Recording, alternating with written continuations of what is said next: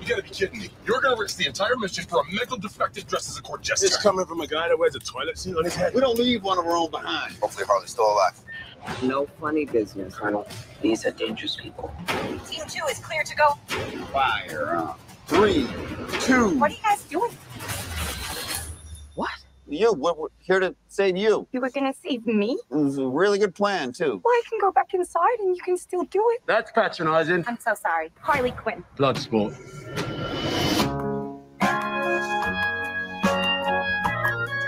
You know the deal. Successfully complete the mission, you get 10 years off your sentence. Times are hard. You fail to follow my orders in any way, and I detonate the explosive device in the base of your skull. Can do the job for free. So this is the famous Suicide Squad.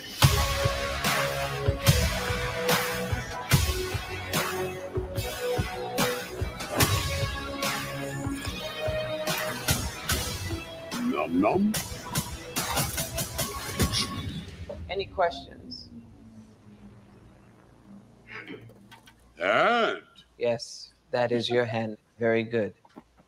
we're all gonna die. I hope so. Oh, for fuck's sake. Here's the deal. We fail the mission, you die. If we find out any information you give us is false, you die. If we find out you have personalized license plates, you die. What? No. If you cough without covering your mouth. Harley, although that isn't an open invitation for you to cough without covering your mouth. What's the plan? What the hell am I supposed to know? You're the leader. You're supposed to be decisive. And I've decided that you should eat a big bag of dicks. If this whole beach was completely covered in dicks, and somebody said I'd eat every dick until the beach was clean for liberty, I would say no problemo. Why would someone put penises all over the beach? Who knows why madmen do what they do?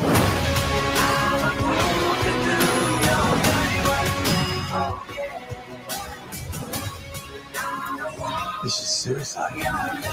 Well, that's kind of our thing.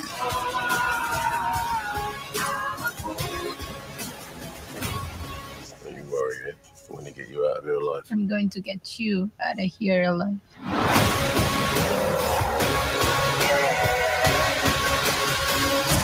Oh my God, we've got a freaking kaiju up in this shit. I don't wanna do your We love the rain. It's like angels are smooching all over us.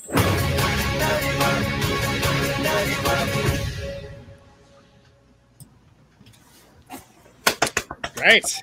Relatively decent preview, actually, and maybe the only allowable use of a Steely Dan song in a preview for my taste. Yeah. And you know, and they also allowed them to say "fuck" in the trailer, which is kind of that's Pretty impressive.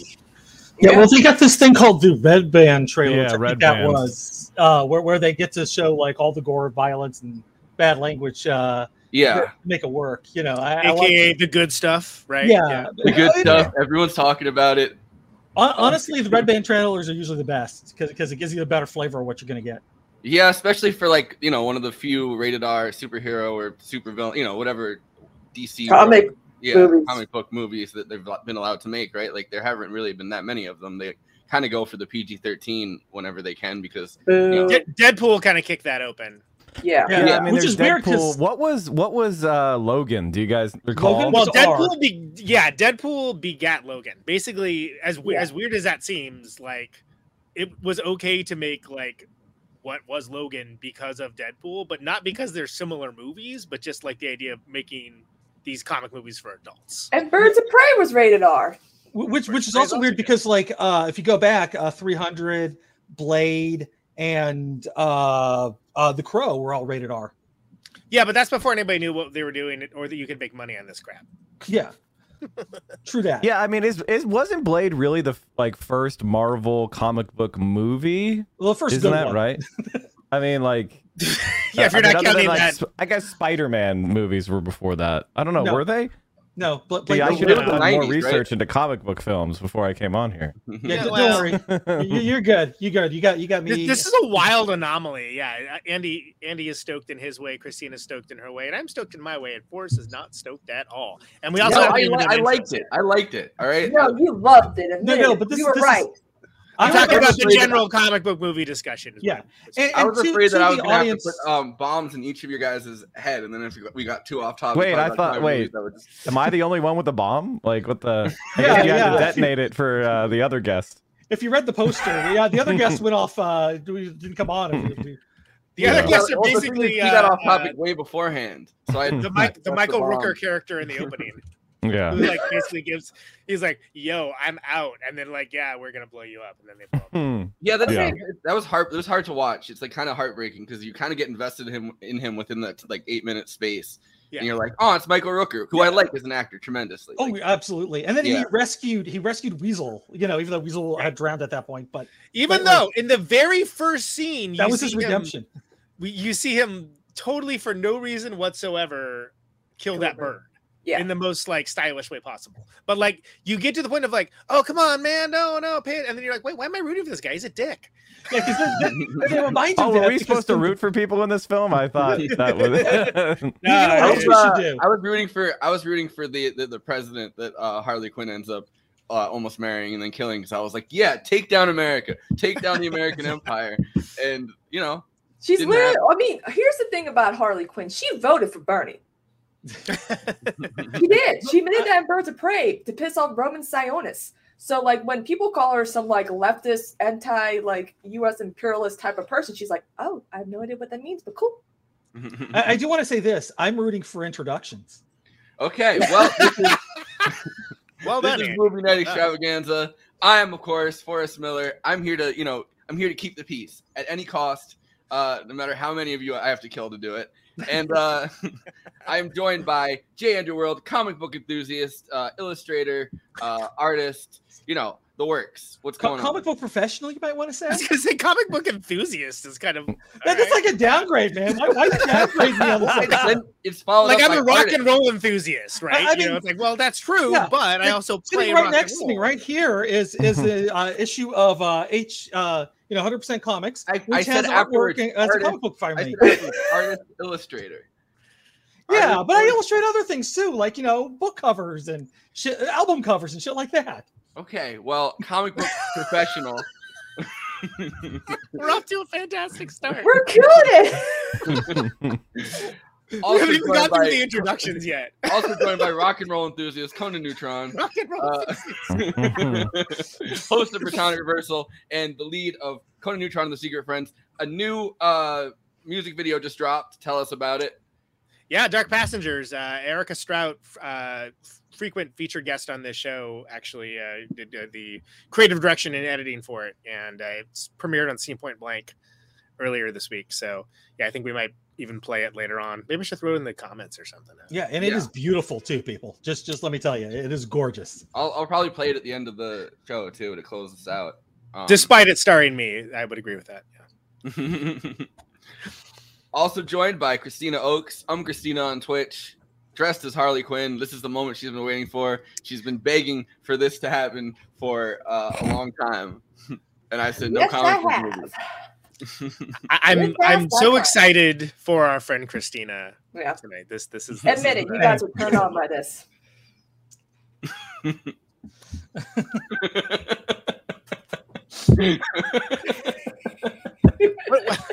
How am I supposed to react to that?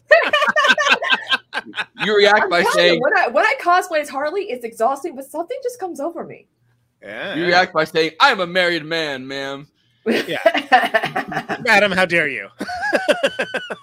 And of course, Exactly. we're joined by Mike from PA. Central Committee is his Twitch account. Frequent Majority Report caller, and you worked for them for a little bit too, right? Like, Yeah, I was a producer on Majority Report. Also, you know, in real politics, ran for the House in 2014, and have worked Committee of Urban Affairs, and was in real politics for a while, and then decided to start a Twitch stream in August of 2019, and a couple months later, we had the pandemic, and suddenly it blew up to a massively more lucrative than any, than being a congressman. So I guess I've been doing Twitch ever since.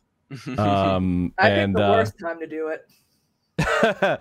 Yeah, you know, I've just been very fortunate, and I think people, if you're on Twitch politics, you've probably seen me in some capacity before. So I'm just happy to come on and talk about the Suicide Squad. It's good to have you, man. Thanks for coming on. was this your first time watching it, or?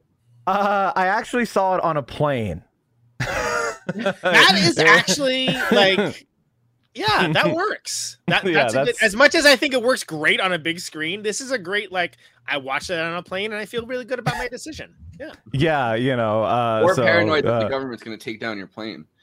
One of the other. Well, you know, as soon as you get at a certain level of populist leftists, then your plane will spontaneously explode. That's true. AKA the Wellstone, right? Getting on a plane with a Jimmy Dore 24 sticker. Well, then I would be safe. I mean, obviously that's a operation of the FBI, so I'd be perfectly fine. I saw it in theaters when it first came out, obviously, and I dressed up, and everyone was like, "Oh my god!" I'm shocked at all the things you just said. that my Jimmy Dore joke just made me think of a version of this movie that's all of those like dumb left streamers, but they're the Suicide Squad, and they send them into like. What are they trying to have them do? Buy a hot dog at a convenience store? Like what level of like? They're trying to have them all. They're trying to have them all get people really disinvested in like left political movements. So they like send them into like Peru or something to to try to convince people not to vote for it. Yeah. Anything above shoe tying, I think, might be too much of an ask. But yeah, I was pushing Forrest to watch this because he was like, I don't think I'm gonna like this. But me and Conan and Andy were like, dude, it's about like taking down Western like imperialism. You'll love it. And it's the bleakest of black comedies too. That's the other thing. Is whether the jokes will land with you or not. Dude, they flat out slaughter like a village of revolutionaries by accident. Yeah. And that's amazing. Like, because which kind of is. I mean, there's a stereotype of both Americans in the military and U.S. foreign policy, which is just the shoot first, ask questions later kind of thing. Yeah. Actually, the phenomenon is called blue on green, basically in the military, which is where American forces just kill wantonly Allied forces, and we have blue on blue, which is where we kill our own troops with our like incompetence. And so this was just felt like, yeah, this is an American military unit. They've been practicing. That's what I have a lot of thoughts about the film. If we want to jump into it right off the bat, but no, let's talk about pure nonsense for another 45 minutes. Well, I'm a very straightforward person. I felt like this is the beginning of the type of film that America needs, but is nowhere near far enough. I've thought about the tradition of films made after the Vietnam War, and then this is our kind of like modern equivalent of a Deer Hunter or something, and it's very sorely lacking from that perspective, from my view. Yeah, it's like the gateway drug, right? We've kind of covered some of I hope so. the 80s Contra type movies of that ilk, like Walker, for example. Sure. Go back into our archives. And I mean, he got black, like that was a signal, you know what I mean? Like Alex Cox getting completely blacklisted from Hollywood, at least, was kind of a sign that, like, no, you can't make this kind of movie. Like, you can't use fucking Sandinista money to make this kind of movie. Sandinistas. Yeah, which is the other thing too, is as Forrest got really excited anytime any Sandinistas were mentioned in, like, what was it, Tapeheads, I think it was like mentioned in one scene, and you spent like 20 minutes talking about that. It sounds like me. And I'm just like you need to see Suicide Squad, just the Suicide Squad, just for that. Yes. Yeah, we're also going to be talking about why this movie is way better than the first one, because I know people who are like, no, Suicide Squad is actually way better, more cohesive, a better plot, better cast than the Suicide Squad. And I'm like, tell me the plot to Suicide Squad. Yeah, who hurt you? Yeah. They can't. Like, They can't tell me what the plot is. I don't know what the fucking plot is. I mean, Star the Conqueror is a way better villain and has a reason for why it's doing what it's doing than Enchantress. I'm gonna be ranting a lot. What do you think about the fact that the and I want to get back to Mike's comments in a second because I want to expound on that a little bit. But just Christina, what do you think about the idea that kind of in the first scene they kind of kill off, you know, the remaining characters from the original movie to kind of, I guess, show you, like, not just obviously this is a depraved intelligence institution that's literally just ready to, one. you know, They only kill off one of the original characters. But they've had, like, Well, but the idea is that later. there's been replacements of the rest of the team, and it's kind of like a Saving Private Ryan kind of situation. Yeah. Right? But it all happens at the beginning. You're like, whoa, okay, this is what we're doing. Okay. Yeah. Well, I mean, I guess it's one, but Harley Quinn is from the first one. Obviously, she doesn't die, but she's like the exception, so that they can keep. She has the power of luck. She's like Domino. Like, seriously, like she gets herself in these situations and she goes, like "Fuck it, Castro. I'll wing She's it." like And Castro in that. She has the Castro power. or Domino, either one. You know. Yeah. But like, You know, comic book reference or just a weird note. No. But yeah. Okay, so here's the thing. When I saw the first Suicide Squad movie, everyone was already on their cell phones after the first needle drop. But this film, people were more like engaged, reacting, you know, hooting, hollering, like gasping, like more like what And I that's would just when expect. Christina walked in. Yeah. Hey. Well, I think Hopefully that that was true though, because the lights were still on. Everyone was like, I know even people that are critics of this film are very quick to say that the intro is very good. Like, it establishes stakes early on. It kind of shows you everything and doesn't bother telling you everything, which is like the opposite of like those horrendous Star Wars prequels, you know, where they're telling you constantly what to feel or whatever. Or the previous Suicide Squad movie. Sure. But like, you don't have to know anything about any of the characters to be dropped into this, because they're literally dropped into this. One of my favorite moments, which is does anyone know if Weasel can swim? Because they just drop him in. It's just like, holy crap. But that's how little that they are regarded as criminals, right? They're considered expendable. You know, it's too bad that, you know, the Expendables kind of ruined that title. But like, they are, you know, it's sort of like, hey, if somebody gets murked in the course of this mission, great. You know, no big deal. Yeah, and they kind of highlight it in other conversations, right? Like how cheap kind of human life is, and how cheap they were betting on them. Yeah, which makes sense. Well, I mean, like, you know, I guess I have more experience with, like, you know, the way the culture of the U.S. military operates, and you know, just to draw attention to people, you know, like the original big release from WikiLeaks of Collateral Murder, like, anytime you see kind of gun camera footage or American troops discussing like people that they have a quantitative advantage over who are not really like a threat, that's how they, you know, that's the type of culture that they have for taking human life, which is, it's like comical, it's funny, you know, look at them run, that kind of thing. Yeah, I mean, and you literally have things like the drone operators who, you know, are literally murdering people, but in their heads they're like, well, I told myself it's like a video game and I'm just really good at a video game. And it's like, people fucking die, dude. Like, what the fuck? I can give you a personal anecdote with this. A guy I used to work with was deployed in Iraq as a sniper, and he had a bunch of video. I don't think he's supposed to have this, of like some of his missions. And he was like, oh, check this out. It's hilarious. And I was like, whoa, dude. Okay. That's this is not like, I think we have a different sense of humor about things. Like, he was other than the fact that he was a trained killer, really nice guy. But like, he thought it was hilarious, and I was like, "This is you like sniping people? No, I don't want to see this. No, I don't. I'm not interested in that." I did get a Saddam buck out of it, though. I will say that. That also, there's been a major scandal in Australia with their special forces. I mean, we just had that huge thing when Trump was president, and he went and basically pardoned all these special forces operators who had just like one had like stabbed a 15-year-old detainee to death with a knife, and like texted that around to his friends, like, look how badass this is. I got my knife wet, and killing people, killing children, killing civilians walking and stuff like that. And so that is the culture of the American like special forces, is this kind of like lawless brigade. In American culture, though, they have been, they're the best of the best, as opposed to what they are, which is like the gangster division of the American political class that goes around and does stuff that we can't admit. Like, the purpose of the special forces is to commit crimes, to do things that are not legal. And Suicide Squad, it kind of felt like the first time that, for me, it still felt way whitewashed. As they were doing that, I was like, this is what I know happens in reality is way darker than this. But the idea isn't to make the darkest movie possible, though. The idea is sort of like to make it fun, right? Make it fun, but also be like, whoa, that's jacked up.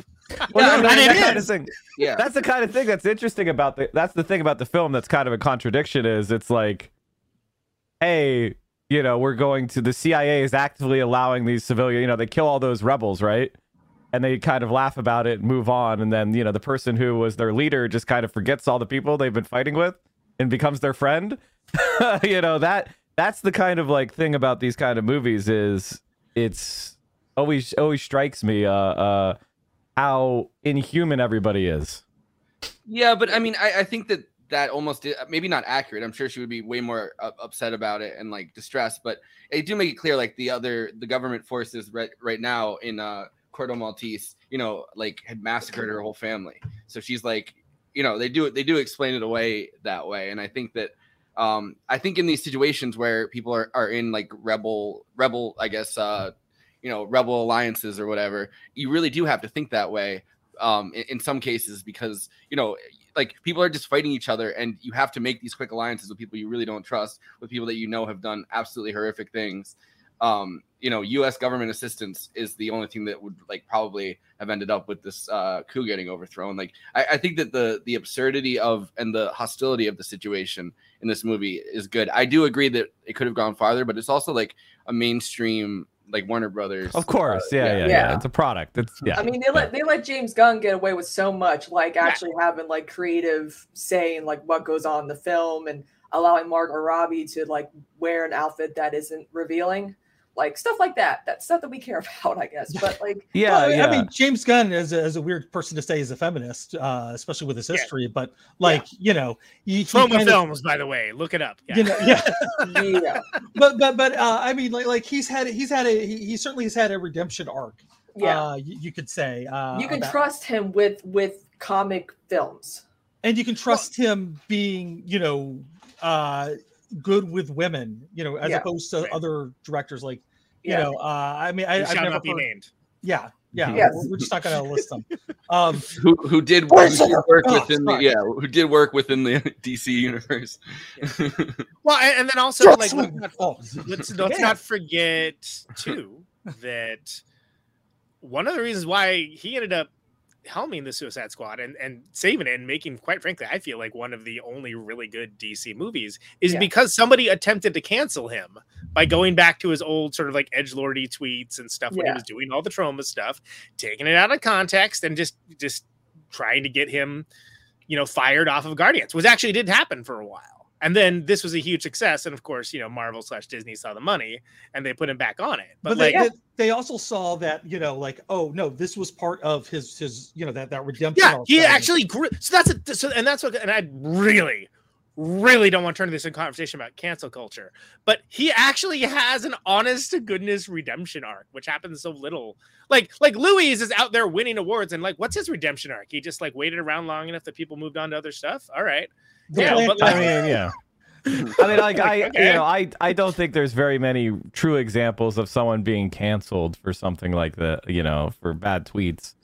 Well, he you was know. literally removed from like Not celebrities, we Not should this say. I mean, I will It's say very this. it's very I rare I to will actually say this, see that though. happen. Warner Brothers has done more to Johnny Depp than Ezra Miller. And Right. that Flash movie is going to be in the vault at this point. It ain't Yeah. happening. It ain't coming out. Maybe Ezra Miller is basically being accused of crimes, though, right? Like kidnapping and stuff. Yeah, That's- Yeah, that's a no, different- there is a big difference Really? between.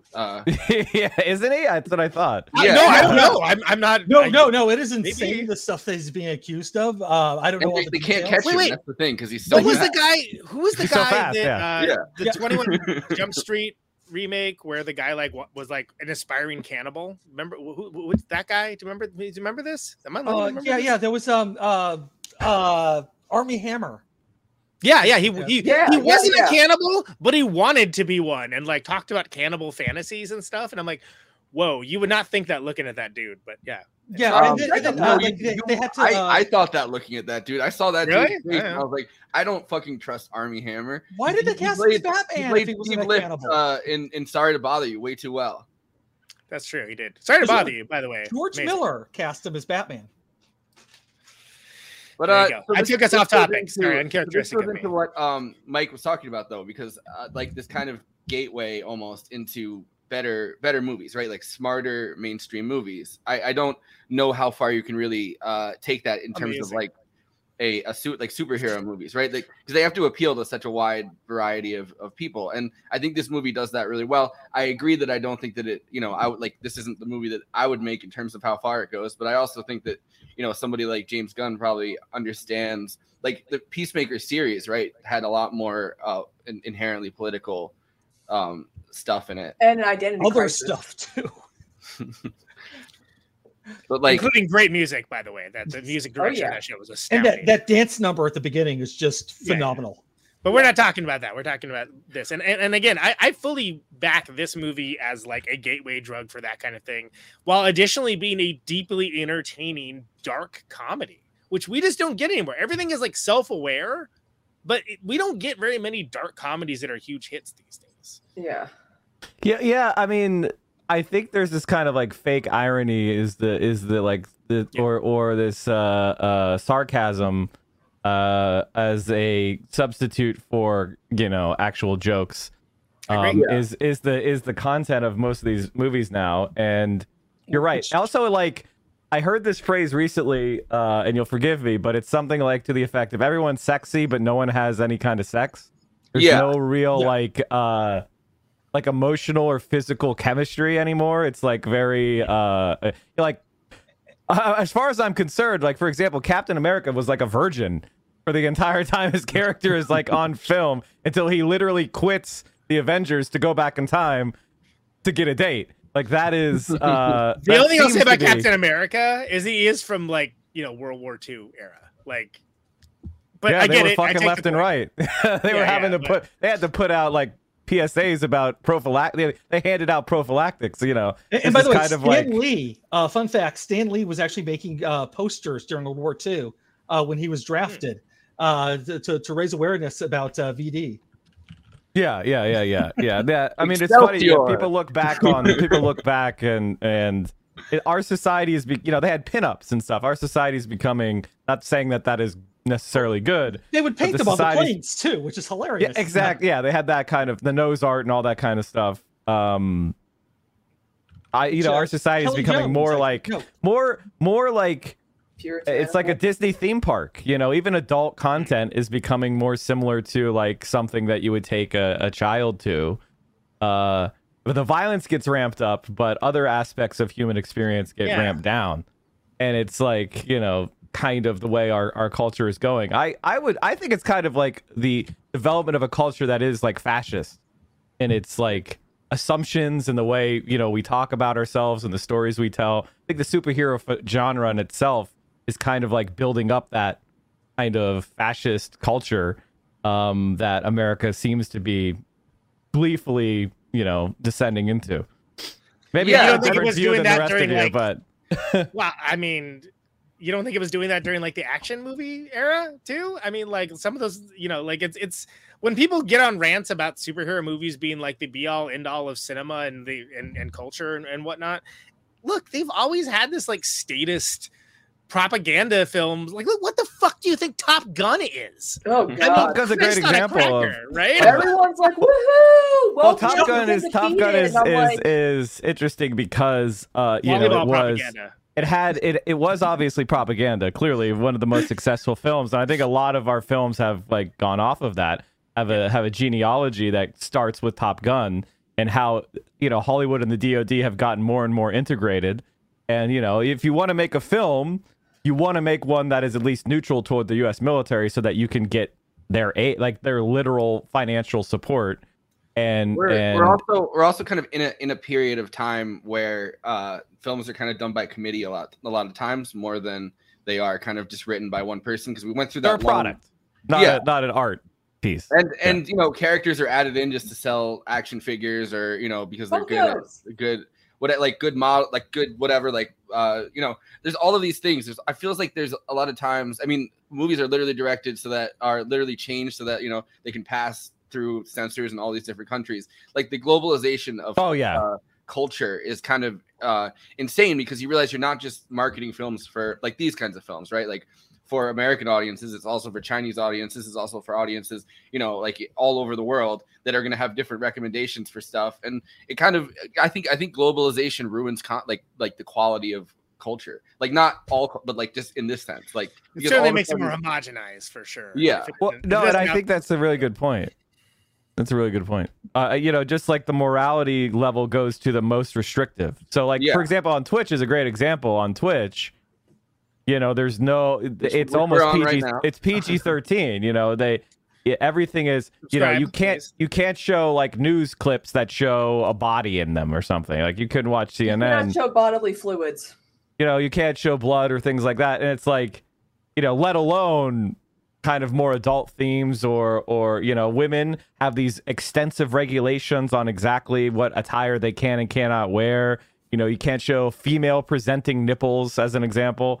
And it's, you know, you can't set your channel to be an adult only channel and have, you know, more adult themes. That's not permitted.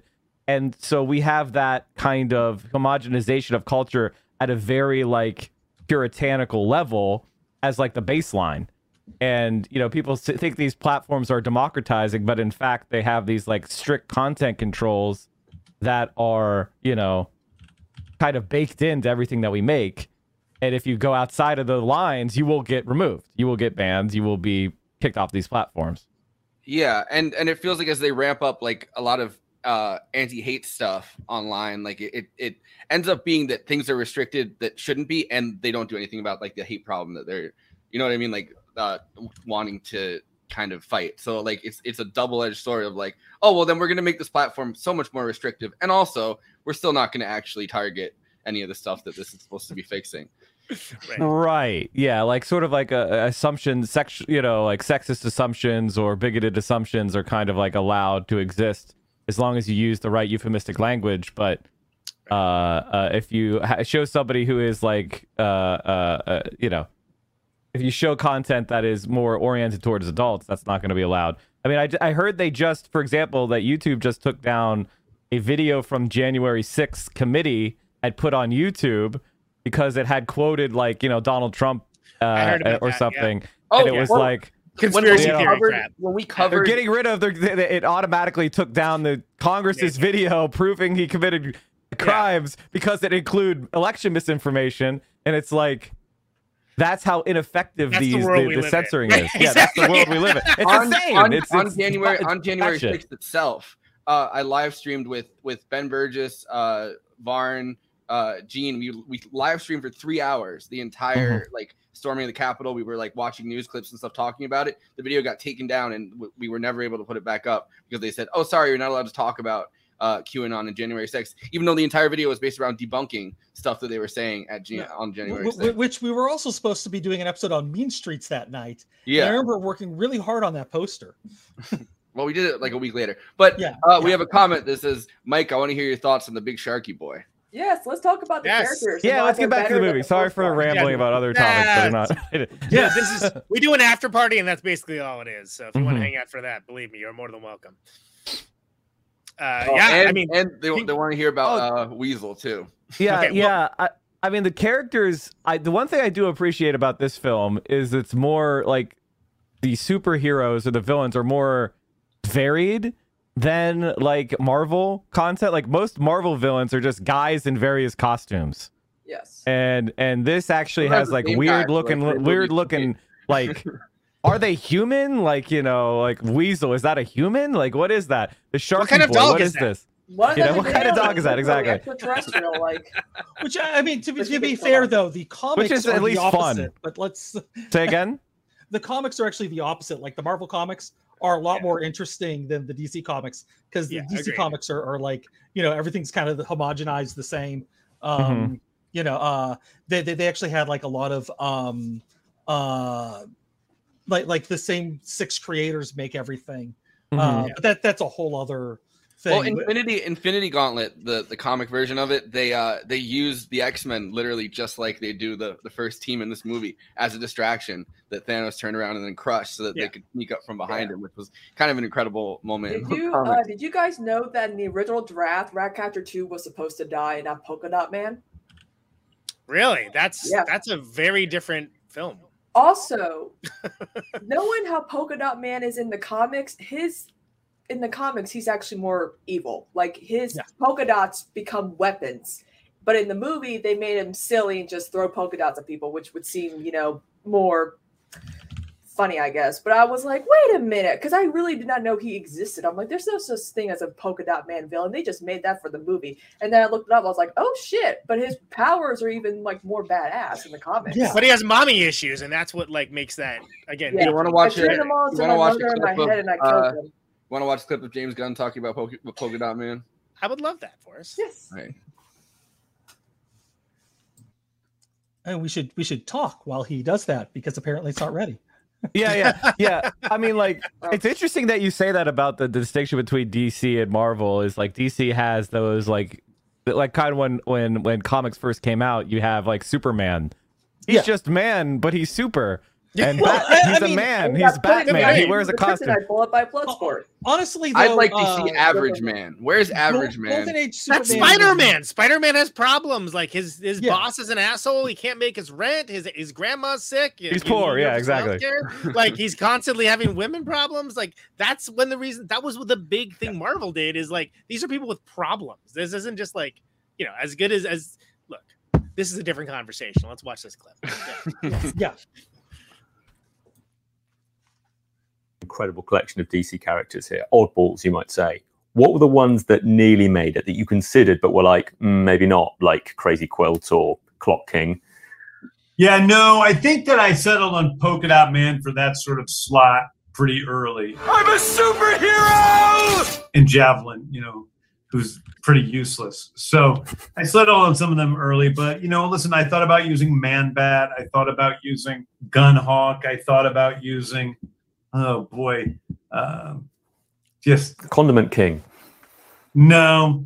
Now, you know, here's the difference. Like Polka Dot Man was a sincere character. Like Polka Dot Man came out and somebody was writing Polka Dot Man, and I wish I could remember the creator's name, and they're like, this is a new Batman villain that we're creating named Polka Dot Man. And he was sincerely created. Condiment King is a joke. Like they created him as a joke. And he was like, oh, here's a stupid character. Whereas I don't care about Condiment King. But Polka Dot Man, he is what he is in the movie, which is he went and he got his suit made. And he's like, I'm going to be a superhero named Polka Dot Man. That's how he started out. Like he thought, this is cool. Nobody's a polka dot guy yet. And so I'm going to be that guy. And then he goes out and people are like, you look like an idiot. And it's embarrassing. But nobody's going to do that. And that's what makes him him. That's part of who he is. You're so right. I've missed that. It's just suicide. Well, that's kind of our thing. That's great. What are you, some kind of the Suicide Squad? I love these characters so much. especially since we know that like El Diablo was supposed to be like the heart of Suicide Squad, but in a way, Ratcatcher 2 is supposed to represent that because of her backstory with her father, played by Taika Waititi too. So that's who was Ratcatcher 1 in a great kind of cameo. like yeah. And if you're familiar with David Ayer, it makes perfect sense why he chose El Diablo as that character, because he's Fast and he's Furious. kind of really fascinated by Mexican gang culture. And he's done some weird movies that are interesting, not good, but interesting. About that stuff. So I love the fact that, you know, Peacemaker and Bloodsport have like this sort of like rivalry, like, you know, who has like the better like killings and the better weapons and whatnot. And like he's we get into like a kill off in the village, right? Like what's the basically. fanciest And way also you can kill too, people. it's like, you know, he does exactly the same thing that I do, but I'm like, yeah, except he's like a MAGA chud. That's the only difference. Well, yeah, I mean the big reveal, right, is that he's not actually in the Suicide Squad. He's a placed operative by the CIA, by Waller, to make sure that they don't abscond with the records and stuff kept at the facility. So like that's kind of like, it's kind of to neutralize the force that is Killshot, right? Like that's which is a real thing. I mean, if you're talking about COINTELPRO, if you're talking about like, I mean, that's like, you know, again, gateway drug to like, if you want more reading on this, folks, you know, like, you can Also, find too, it. Amanda Waller has more of a personality in this film. Yeah, I think that King Shark is fucking incredible though, and I love that Sylvester Stallone voices him. Kills it. Mustache. It's he finally does a comedy. Like he's been in comedies before. They're not funny. I've watched them. They're meant to be comedies. Yeah, exactly. You know, the closest you'll get is Oscar, which I just think he's completely miscast in a screwball comedy. Tim Curry's in that one, isn't he? Yeah, it's almost worth watching, but don't watch it. Don't. I think though that what I was trying to say about the Peacemaker thing in the beginning of this is that the intros being the same, I think, sets you up as an audience for, you know, his inevitable like, oh, why was this guy actually included into this into the squad? But also I also feel like you definitely wouldn't do that kind of introduction if you were really trying to place an op. You know what I mean? Like you wouldn't be like, this guy's the same as you, but everybody else is different. But for an audience, I think that plays out. Oh, and I do want to bring this up before we get too far from that clip. Bill Finger was the guy who created the Polka Dot Man in 1962. He's also the creator of Batman. There's a really cool documentary about him. Yes, the fact that Polka Dot Man has been around for that long, it's like, and yet a lot of people probably never heard of him until the Suicide Squad. Yeah. Well, his costume wasn't very good, and they were like, you know what? You're a joke. You throw polka dots at people. Get out of here. And Also, too, the prison scenes were filmed in Augusta, Georgia. I would have been an extra in the scene where all the girls are hooting, howling, wolf whistling at John Cena and Idris Elba, which I totally would have done for free. Yeah, I was gonna say you wouldn't even charge them, right? Yeah, I'd be like, I'll do it. I don't care. Like, you got that Warner Brothers money. You need. The prison is right next to a Red Lobster. All right, they're gonna pay you in Red Lobster. Red Lobster when you're done. I know. I would be like, hey, just like Beyonce said, you're gonna be the next James Bond. Idris Elba. You want to go to Speaking of redemptions, this was Idris Elba's redemption from Cats. You gotta ask Idris Elba to take you on a date to Red Lobster. You're gonna be like, hey, you know, you got that big Red Lobster money. It's expensive as fuck there. Yeah, and then put the hot sauce in your bag, swag. Movie Night Extravaganza brought to you by Red Lobster. Brought to you by Arby's. Cheddar Bay biscuits. Yeah. Movie Night Extravaganza brought to you by Texas Roadhouse. Yeah, they're paying me money to shit on Red Lobster. King they Shark. don't even sell lobsters, do they? It's all what was that? Lagostino? What is the fake lobster? I have no idea. I guess I could care less, but I'd have to try. King Shark is an incredible character because, much like Groot, it's a beloved fan favorite character that's CGI, and CGI is so hard to be interesting on screen. I feel, and they managed to make like a character that is like a standout character. Yeah, that is big goofy CGI, and I think that's. And with the Harley Quinn series, he has more of a personality too, so he's already established as like someone that's liked.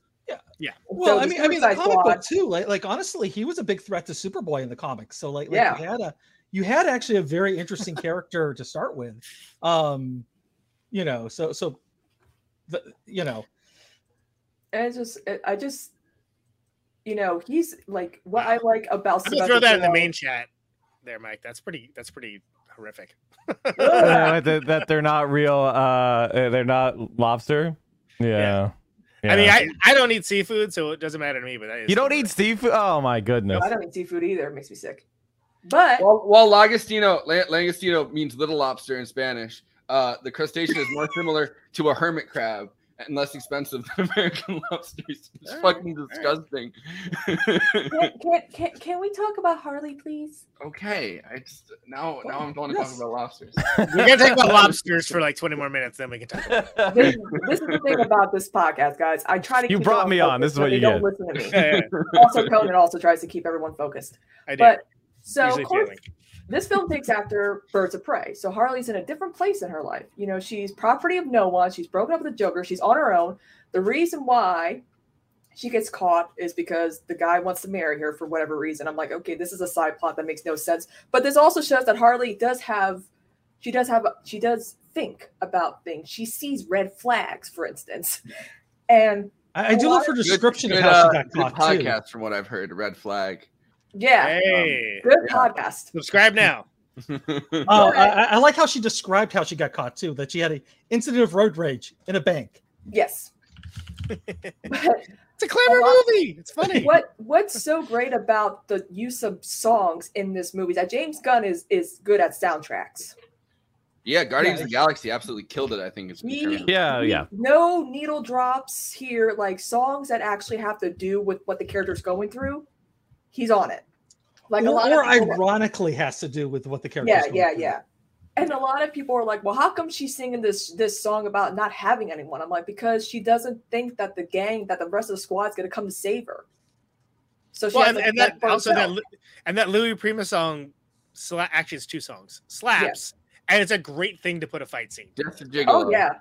Everywhere he goes, you know what I mean? Yeah. Everywhere she goes. I mean, she's just focused. She's fighting out. She's like, you know what? Fuck it. I'm all on my own. I can fight. I can take on 100 Corto Maltese, military men. I got this. Yeah, no, it's a pretty incredible scene. Like, it leads to one of the funniest scenes afterwards too, where she's like, "What are you guys doing?" And they're like, "Oh, we're rescuing you." And she's like, "Oh, that's so sweet. Do you want me to go back?" You want to go back inside and we can still do it?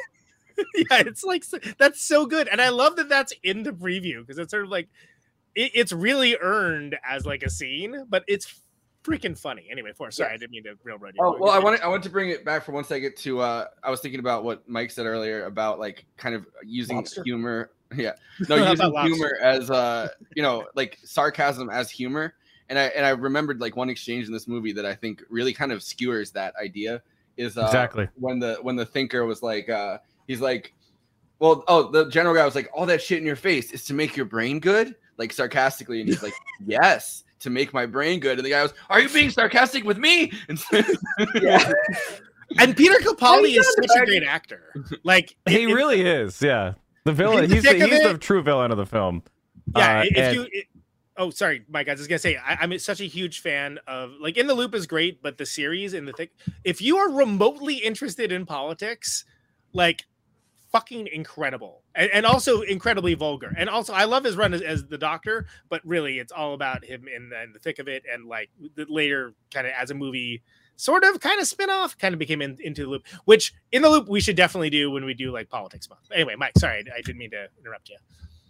Yeah, I mean, I feel like what really redeems the movie for me is the entire structure is just constantly keeps cutting your legs off, and keeps. Yeah. I hate saying subverting your expectations because that seems so overdone at this point, but it keeps kind of like going, no, really, we're telling you this is America worked with Nazis, to fight the Cold War. Like, America was behind this evil thing from the very beginning, and we're using it for our naked power.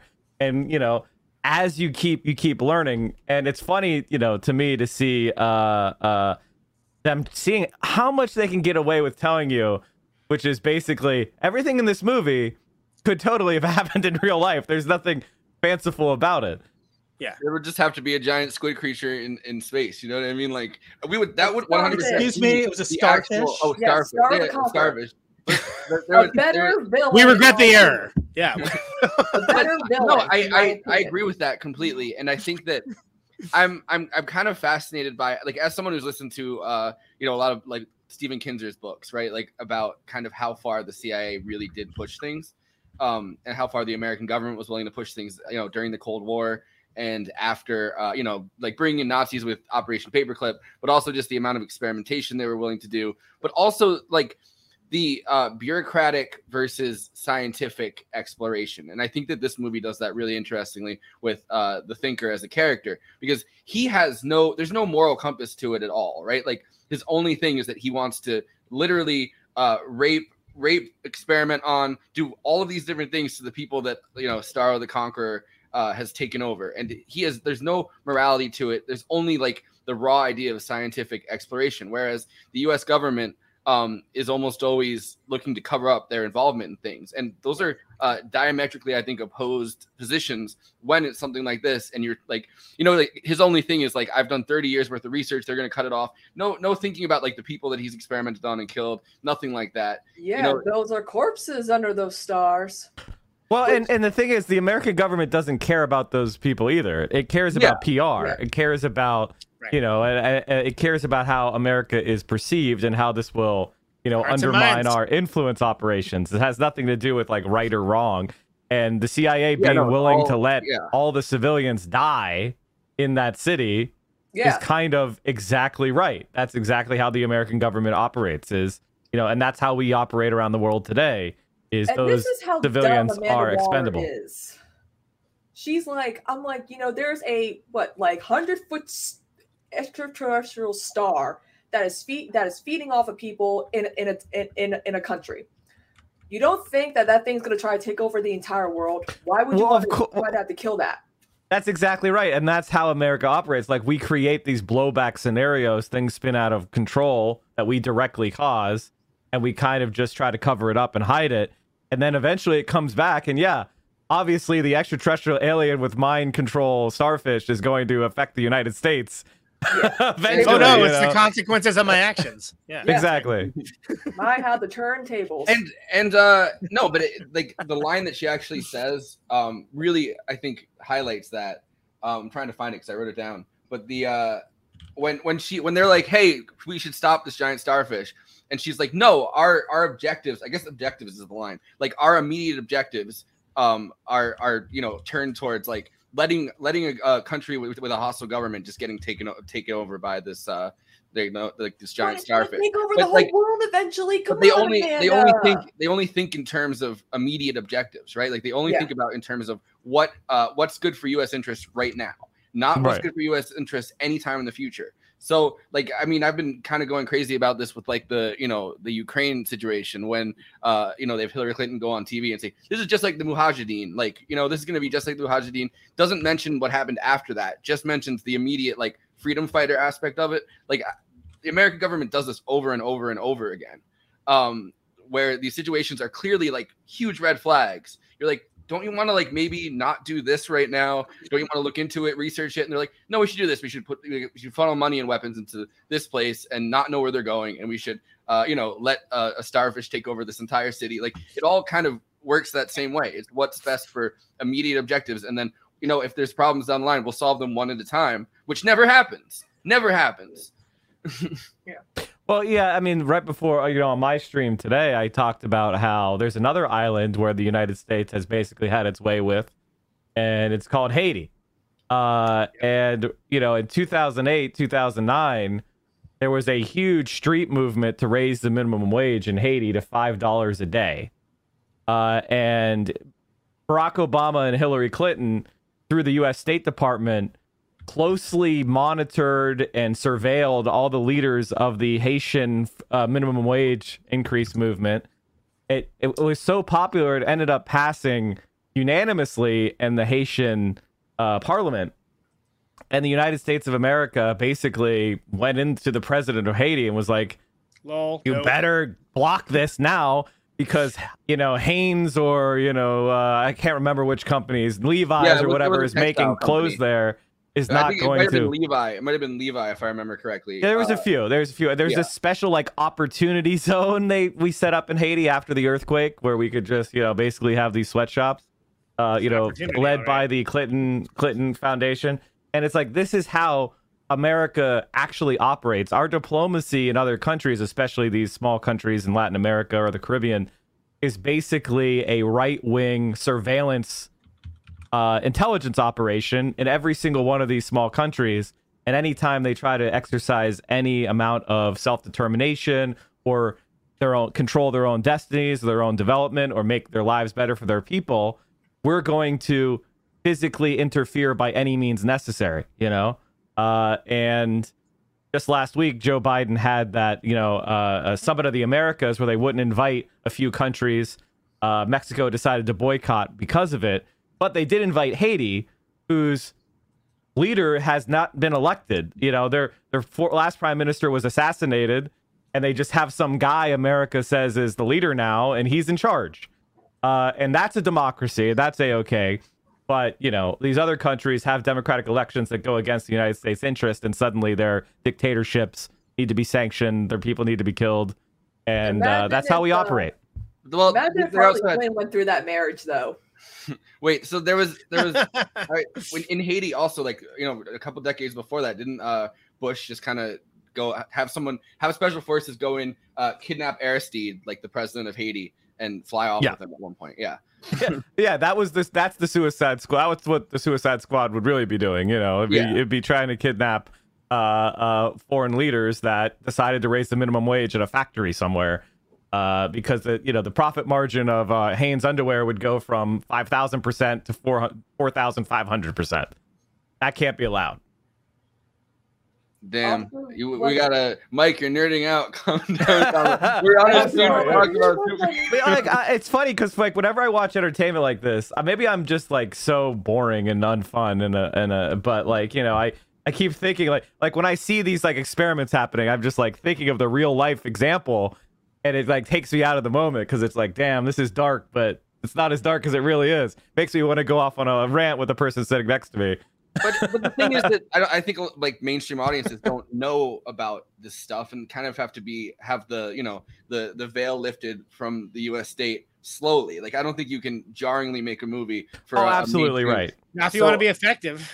So absolutely right. I think that this. Some people just want catharsis. So if you just want catharsis, go ahead. Yeah. I think that this movie does that really well. I think that this movie kind of lifts the veil off in a pretty slow, methodical way. And even if you're not someone who's inclined to be elected or inclined to be any form of anti-imperialist whatsoever, I think watching this and researching a little bit, just basic little bit about any of the stuff that we actually do is pretty effective in communicating a very basic understanding of how these operations really work. The black sites, using a hospital, a Nazi hospital in a Latin American country as a black site, that is 100% what we did. We kept the Nazis there and didn't bother them. We just hired them, but still, that's 100% what we did. They're just like us for real. Yeah. Isn't it funny that Bloodsport had a rat phobia? I think that's great, and honestly, I am such a huge fan of the little rat with the battle vest, Sebastian. Yeah, Sebastian. I'm that's such a small. There's a lot of small characters in here that do. Hey, work, that's my job.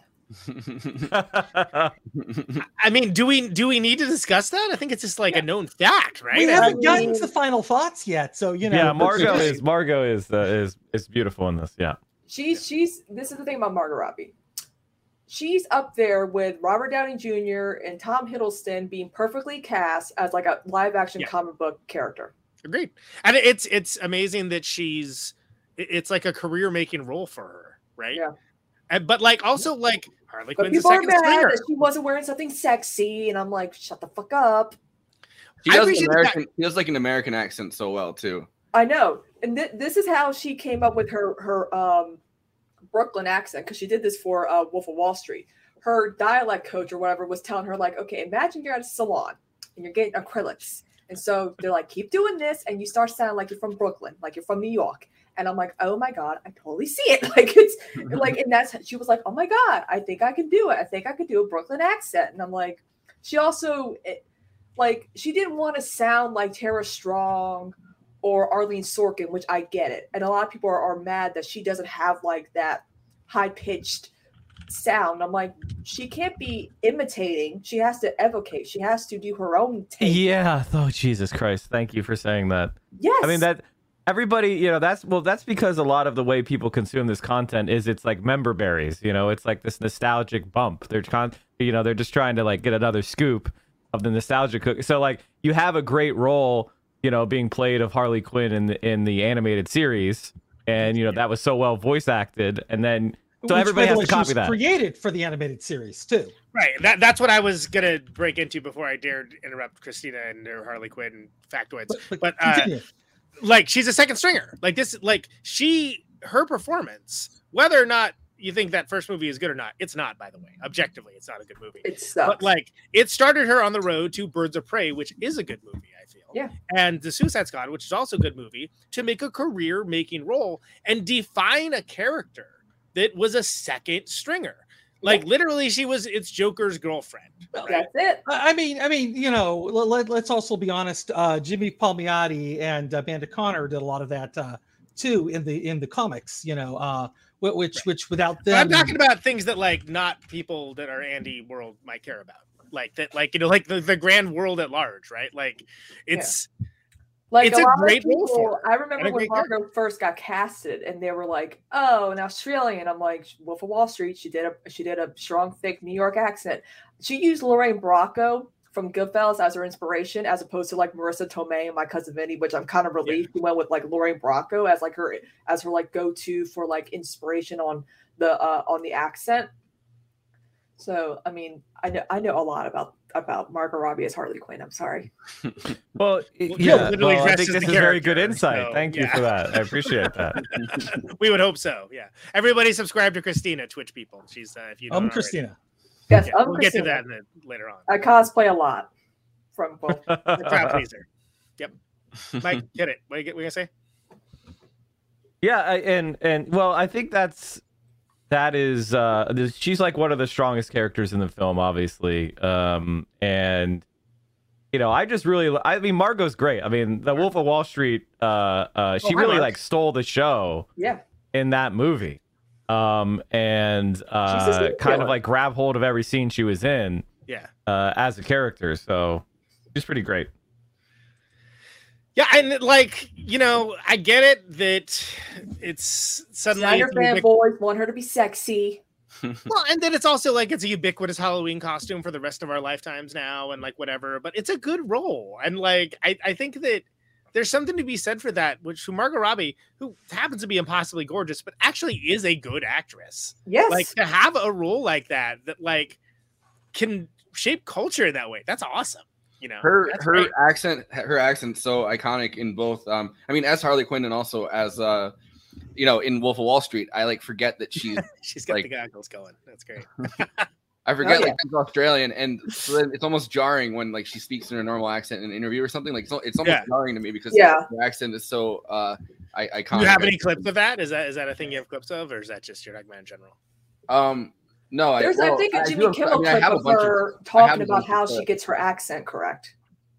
I mean, I have a bunch of clips. I just haven't been playing them. I just want to say too, like not only that, she's sitting next to Jai Courtney, who's doing his native Australian accent right next to her while she's in character, and she's still nailing it. So like that just tells you how good she is too.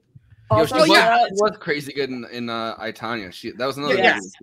And Wolf of Wall Street too. I'm not saying she wasn't great in other things. I'm just saying that like this role is specifically unique in the fact that it's been very good for her, for people to realize but it's hilarious that it's in like this movie, which is like, you know, just a big crazy madcap blockbuster, like absolutely dark comedy, nutso thrill ride.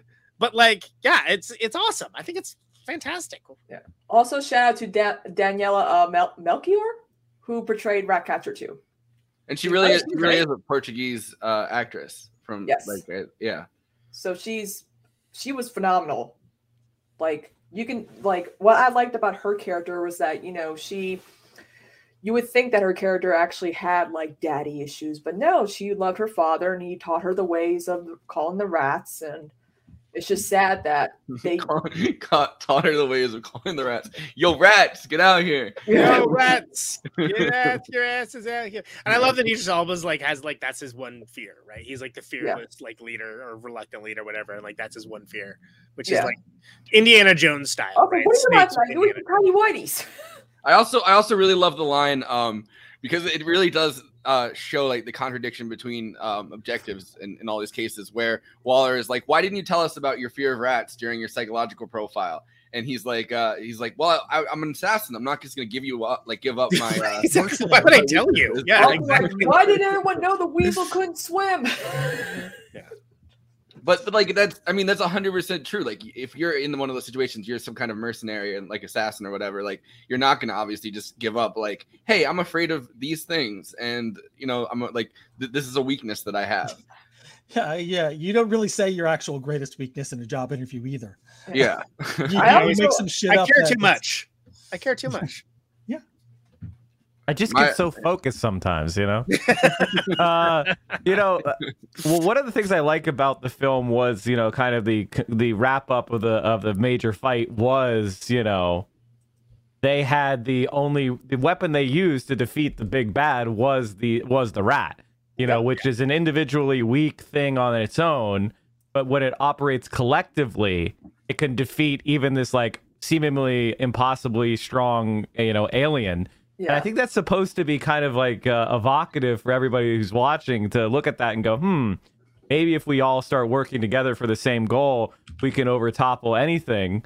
And, you know, the rat catcher's power of, you know, everybody, the most despised animal, when working together can become the most powerful thing is kind of the statement of the politics of the movie that is really interesting to me. I also love the character development from Harley in the first Suicide Squad movie. She couldn't swim.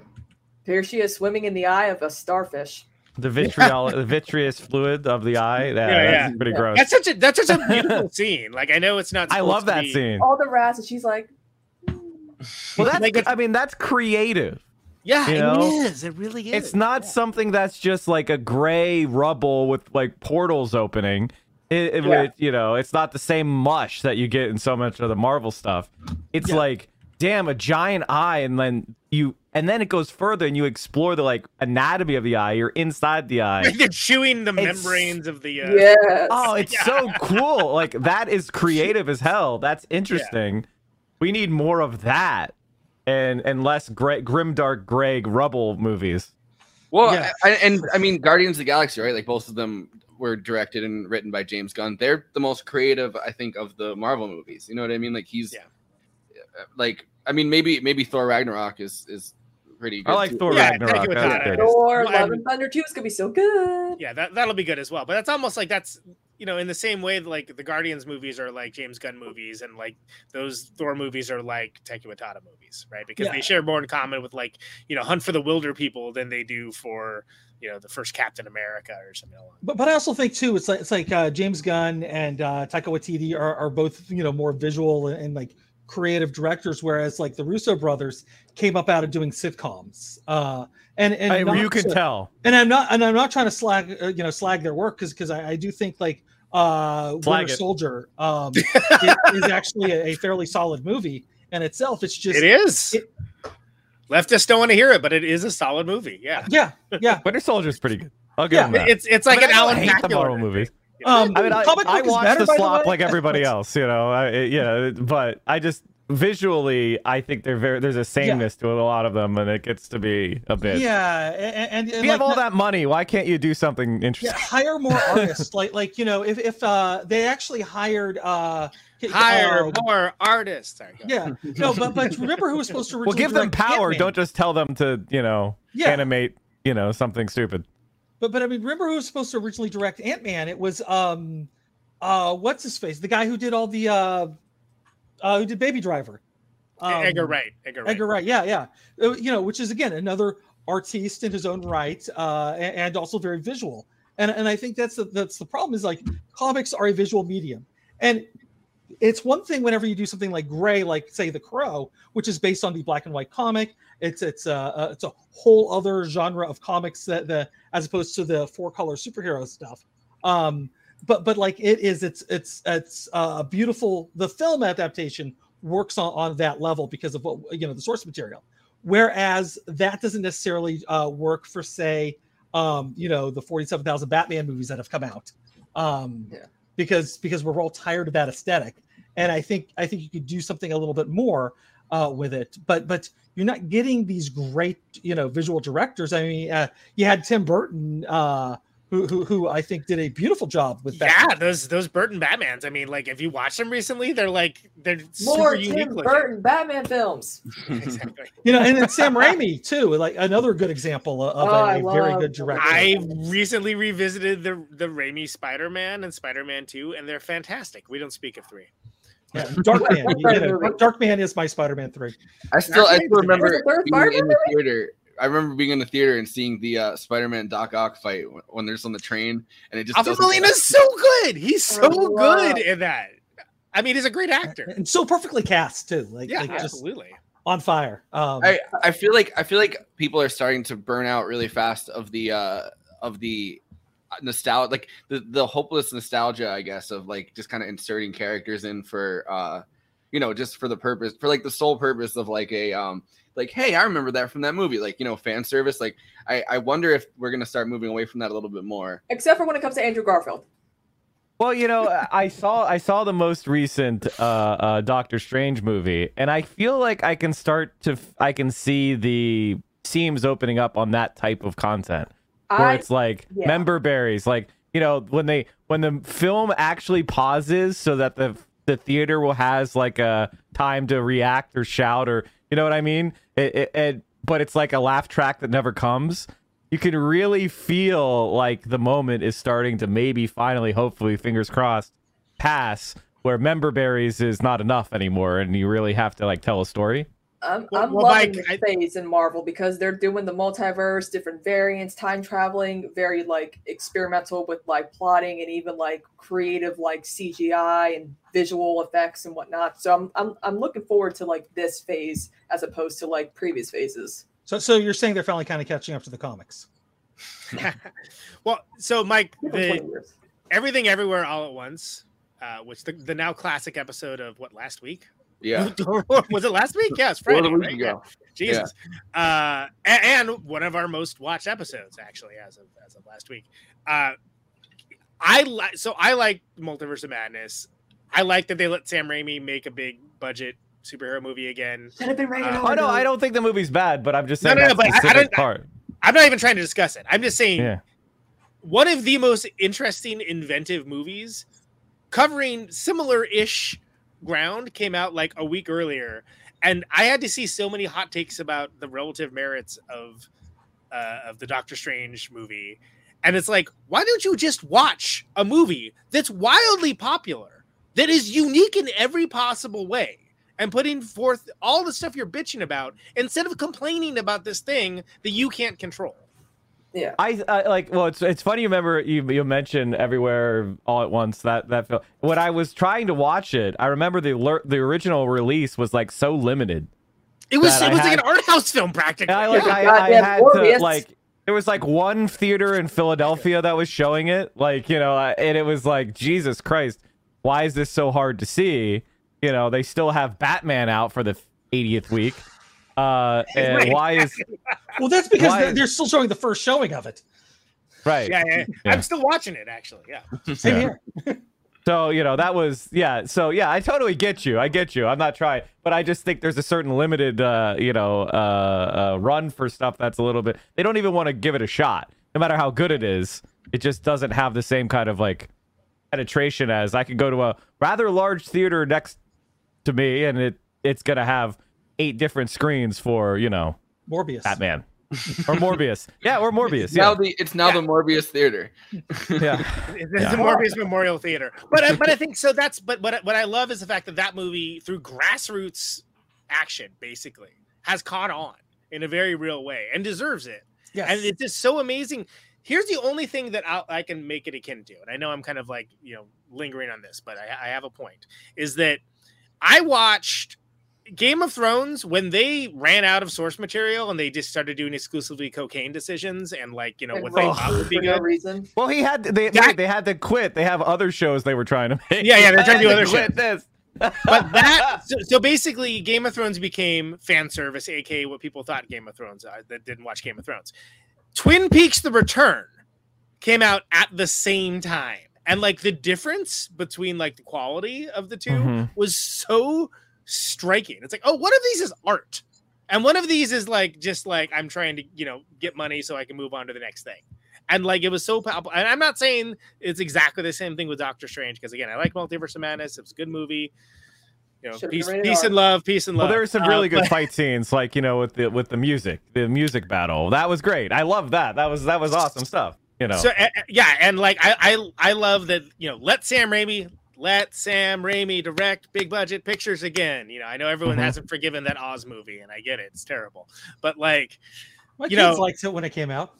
But this is what I like about this. Like when it comes to comparing like the first Suicide Squad movie and the second one, there's a consistent visual. There's consistent tone. Like you like the visuals and like the effects and like the colors and like are just so much better and more consistent than whatever the fuck the first movie was about. Yeah, I don't even acknowledge its existence. Let Conan speak. Well, just like so when we're talking about and critiquing these franchise intellectual property films, right, and giving them like the due discourse that they deserve, let's not forget that there is original stuff out there, and it's incumbent upon us to become the media, as Joel B. Offer says. Like the new Barbie movie. I mean, the Greta Gerwig Barbie with Margot Robbie. I'll watch that, sure. It's gonna probably win Best Picture. Mark my words. If it wins Best Picture for Everything Everywhere All at Once, I'm gonna riot. All right, they should bring Morbius in there and have a little shout out to Morbius. Give him a moment. No, Jared Leto as Ken. Kenbius. Where's that mashup? But yeah, do you want to go to the Letterboxd one-liners? Of course, I would love to. Mike, are you familiar with this bit? Are you familiar with this at all? Why don't you explain it for all of my fans that may see it? Yeah, absolutely. So, Letterboxd is a place for film. It's a social media site for film lovers who talk at, with, and to each other about the films they love, the films they didn't love, the films that they were baffled by, the films they were weirdly horny or thirsty for. And everybody gets to have their say, not just the Siskel's and the Eberts. And all of this is best expressed briefly, succinctly, working your tight five in the classic one-liner response. We collect these. We collect these for discussion on this show and reaction. These are the Letterboxd one-liners for the Suicide Squad. Forrest, roll them. Shout out to that right-wing dipshit who canceled James Gunn on Twitter so that we could get this banger and Guardians 3. That really backfired for them, huh? Nice. That's just a statement of fact. That's so funny. But he's just so fucking good at what he does. Like, you know what I mean? Like making interesting, creative superhero movies. Did anyone check if the weasel could swim? And I love that the weasel lived. He did. Where's his spinoff? Probably yes. He's gonna be Ron DeSantis' vice president. Yes. Weasel 2024. Superhero movies can in fact be movies and fun. Mm-hmm. Yeah. And also bleakly dark, like at the same time. And pitch black as well. Yeah. How could they do Polka Dot Man like that? The fuck? I know. RIP to a great one. He was honestly the most relatable out of that whole team. I'm not gonna lie. You picture all of us as your mother? Yeah, for that reason. Not those scenes. I on a rewatch, I laughed way harder at those scenes for some reason. I'm not sure why. I like the entire Suicide Squad as it's well. I think it's because it's coming and you can appreciate the artistry that went into the CG for that, because they really. I mean, like just seeing his mother in like that stupid Bugs Bunny shirt. He also kind of mirrored trying to catch a butterfly. He kind of mirrors Starro the Conqueror in a way, because you know, in the same way that his mother kind of tortured him with these experiments to turn him into a superhero. It kind of feels like almost like a mirror of those two characters. Oh, yeah, I didn't even get that. Huh. Non-stop joyride from starfish to finish. Yes, because you know the javelin was finished. Weasel will return in Avengers: Infinity Wheeze. Yes, please. The only fan service that I won't shit talk. Only 3 likes on this one. I was like, this is the funniest one, man. I bet they probably rated Suicide Squad better. Jordan knew it. Shout out. That's good. Infinity Wheeze. Starting a petition for Nanawe to replace Amber Heard and Aquaman 2. Oh no! Yes, Jesus! Yes. I'd fuck with it. Or Bruce Campbell. Those are the 2. Huh? All right. I want to be friends with the rat. Same. Yeah, I don't even like rats. I mean, and it was cute, and I'd like to be friends with that one. Rats are cute. What do you mean? Don't be speciesist. Yeah, exactly. Don't be speciesist for us. Come on. Oh, I guess that's all of them. Oh, I thought there was I missed one. All right. Well, those are the Letterboxd one-liners for the Suicide Squad. Follow Movie Night Extravaganza on Letterboxd. That's Forrest over there. I, of course, am Conan Neutron. You can follow me as well. J. Andrew Worlds, watching all of the trash cinema that you didn't know that you were interested in, but maybe you would be. I'm Christina, out of order. Sorry, of course, your favorite Harley Quinn over there. Well, over there. Whatever. You can see her. She's on Letterboxd and has been logging stuff and is threatening to do a pretty good bit with Johnny Depp. That should be good if she ever gets around to it. We'll see. Oh. Yep. Mike from PA does not know what Letterboxd is until that bit, but maybe he should be. I mean, I've heard of it. You know, I know about Letterboxd. I swear. It's a good way to track movies you want to see. That's how I got stuck on it. So once they hook you in, it's a whole freaking. By the way, it was wild. It was wild to watch this movie. While all the stuff about like the what is a woman discourse is going on during Pride Month, because Star of the Conqueror is literally a transgender pride flag, pretty much like the same color. I kept on thinking trans rights or human rights. I kept on thinking that like what like Ben Shapiro and like Matt Walsh think, you know, is going to happen if we're allowed to use like, you know, preferred pronouns, is that Star of the Conquerors thing will come down and like each person will be like enveloped by the transgender pride flag emoji in the same way that everyone was in this.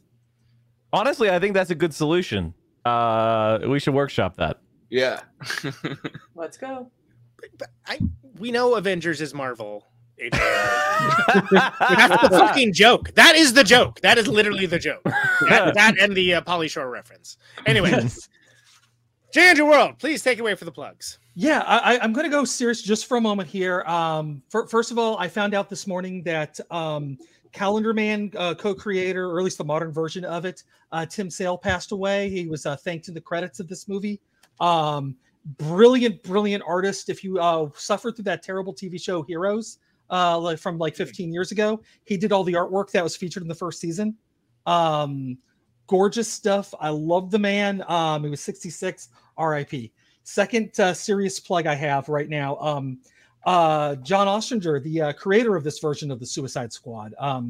He about 10 years ago, it came out that he had glaucoma and was having trouble, getting work. And because he worked as a for-hire artist, had no health insurance.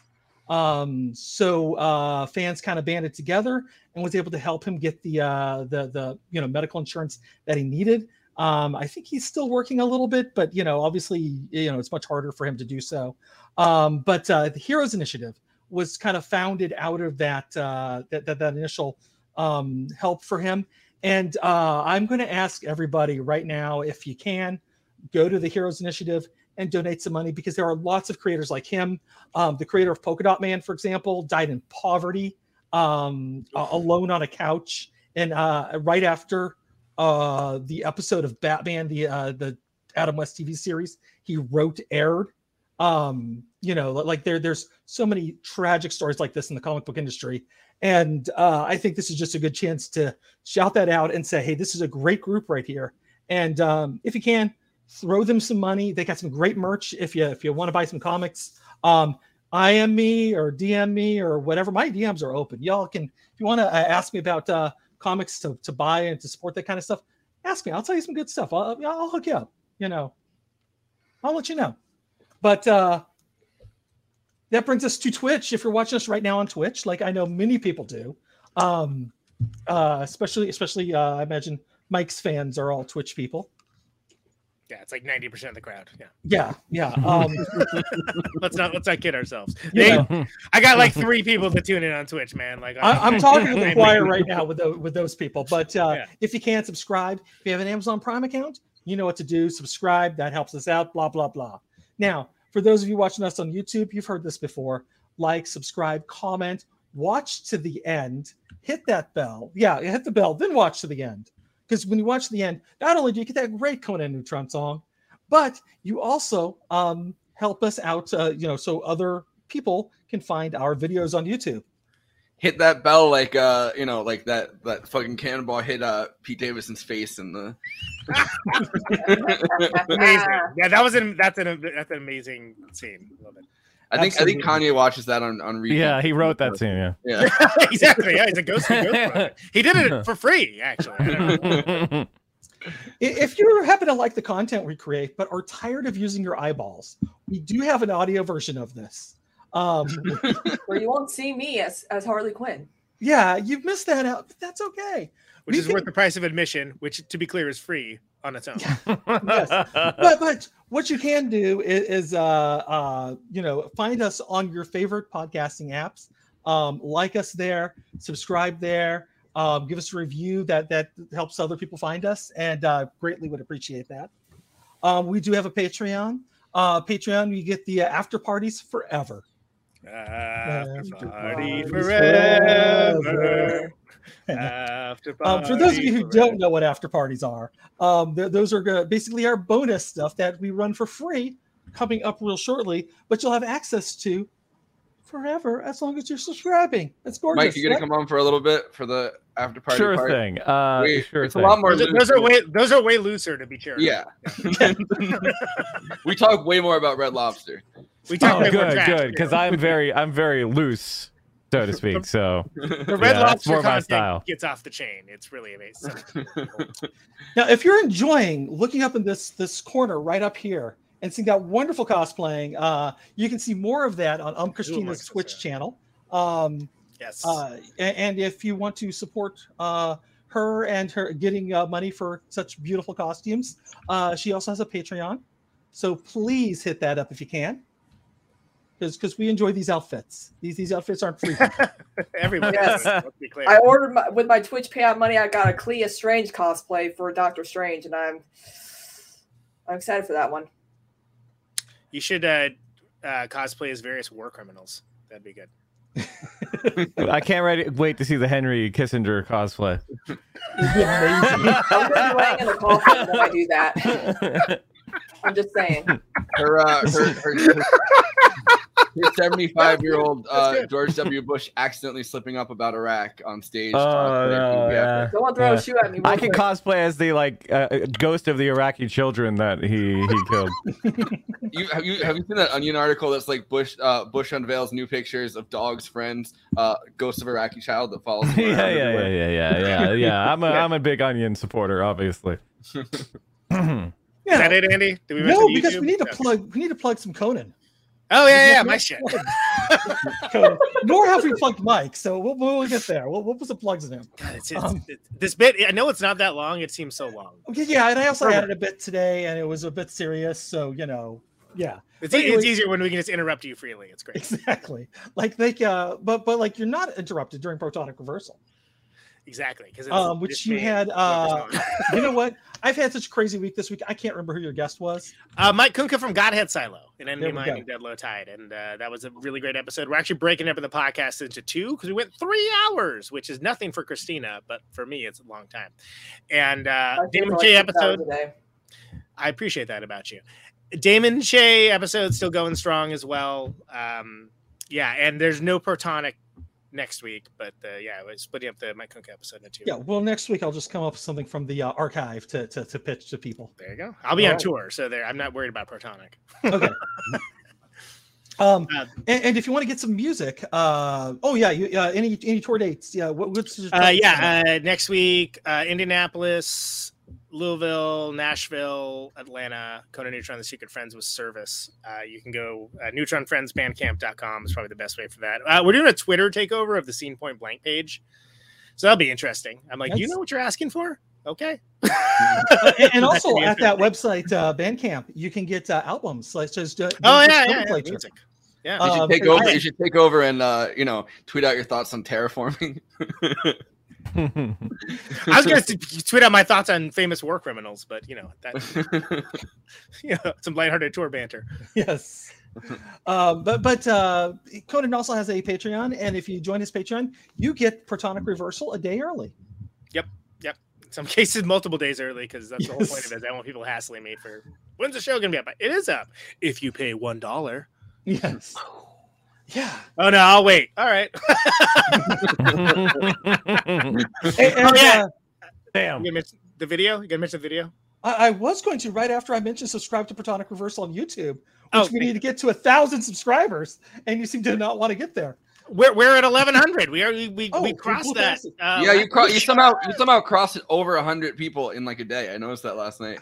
I was bitching about it on like the show last week, and like I think it already had crossed 1,000. I just wasn't paying attention. So okay, yeah, it was like right on the line last time. So yeah. No, it's great. Don't worry, I was real busy complaining about it. All right, but then there's also the music video. I'm gonna play your music video at the very end of. I thought you were gonna say you're gonna play Andy out for the plug. No, fuck it, we're gonna do it live. But I wanna. I mean, well.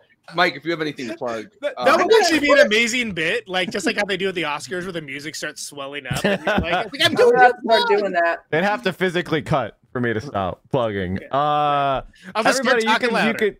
You can catch me at Central Committee on Twitch.tv, where we talk about politics every day. We do the morning shift, 10 a.m. Eastern, 7 a.m. Pacific. So if you need somebody early in the morning for your commute or when you're settling in, I've got a great show for that. Talk politics. Hey, I swing at 9 o'clock in the morning. Well, it is what it is. Fight. Yeah. Well, we could have a fight later. Let's start some beef for no reason. That's I have a Twitter, Mike from PA. I don't believe in brand continuity, so people are like, oh yeah, I didn't even realize that was you.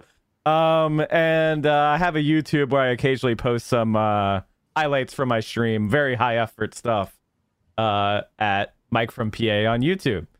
So check all that out, and hope to see you there. We talk about news, politics, philosophy, history, popular culture, and how that intersects with organizing and the left. I am following right now because I'm going to forget otherwise. Good move. Yeah, and just call us a Majority Report are always fantastic. So if you like stuff on Majority Report, definitely check out his show. Yeah, I was there. I was on. I called in the Majority Report a couple weeks ago for the Pennsylvania primaries, which were probably the best in the country. Why has Pennsylvania got better politics than California? What's going on? We have a socialist just won the congressional seat in Pittsburgh. We have a pretty left-wing senatorial candidate, and you guys have Dianne Feinstein and Dianne Feinstein has choked out 4 generations of progressives from even attempting for that seat. It's crazy. By the way, can we say that we're going to be covering Milk and talking all things? Oh, speaking of Feinstein, yeah. At the end of the month. Well, I mean, that's the only reason. I mean, isn't it kind of disgusting that she is where she is because she happened to be the person to announce the assassination of Harvey Milk and the mayor? And also why she is where she was the mentor of the guy that killed fucking Harvey Milk in the film. He was the guy who trained him to be on the fucking city council, which is I know it's crazy because I really hate her.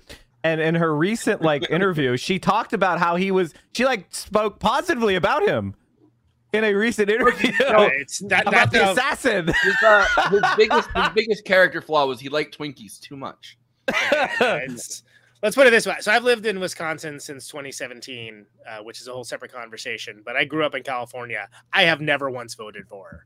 And I'm still amazed that progressives just, even with the top two, still couldn't get it together. And I just, look, Katie Porter, run for Senate. Thank you.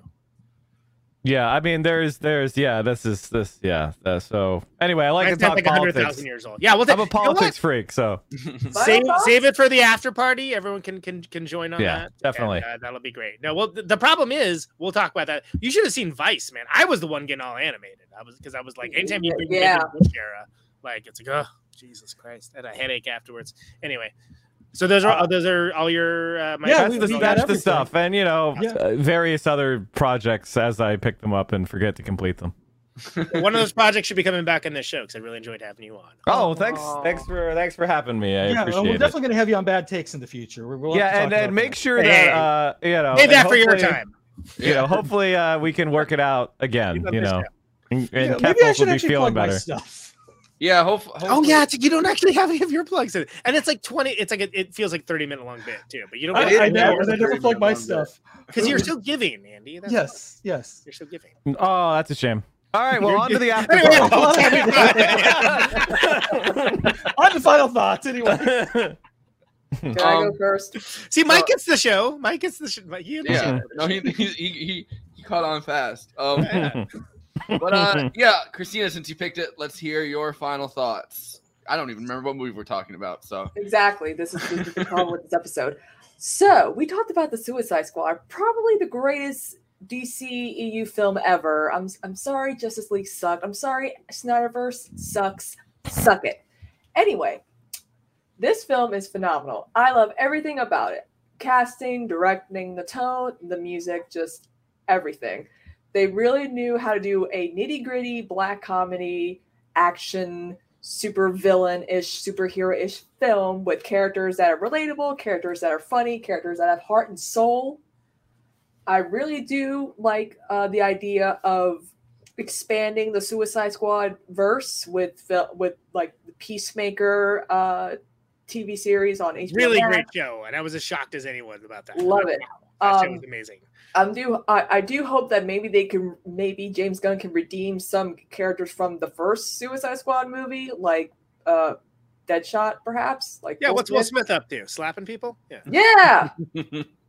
But he's gonna come back as a different character, Dead Slap. When it comes to rating this film, that's good. I give it 11 out of 10 javelins.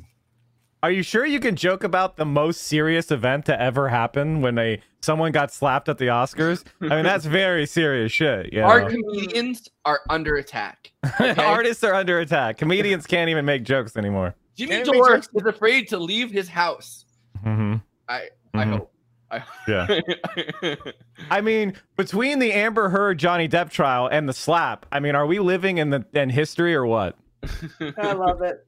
It really is. They say the next ones will be dropped by an Amber Heard. It really makes you feel like you're. I've opted to replace her as Mira, and I think I could do a pretty damn good job at it. I'll actually have chemistry with Jason Momoa. There you go. So Hollywood, take note. But Mike, you got some final thoughts on this? I think that we desperately need more films like this in American culture.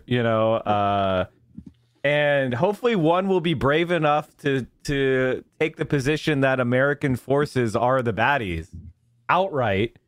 Even the foot soldiers, that would be fun to see. And I really enjoyed the film for a lot of things, a lot of aspects. Most importantly, like having some interesting visuals, somewhat daring plot. We need more films like this, and hopefully we get them because American culture, Top Gun Maverick sucked. I'm sorry.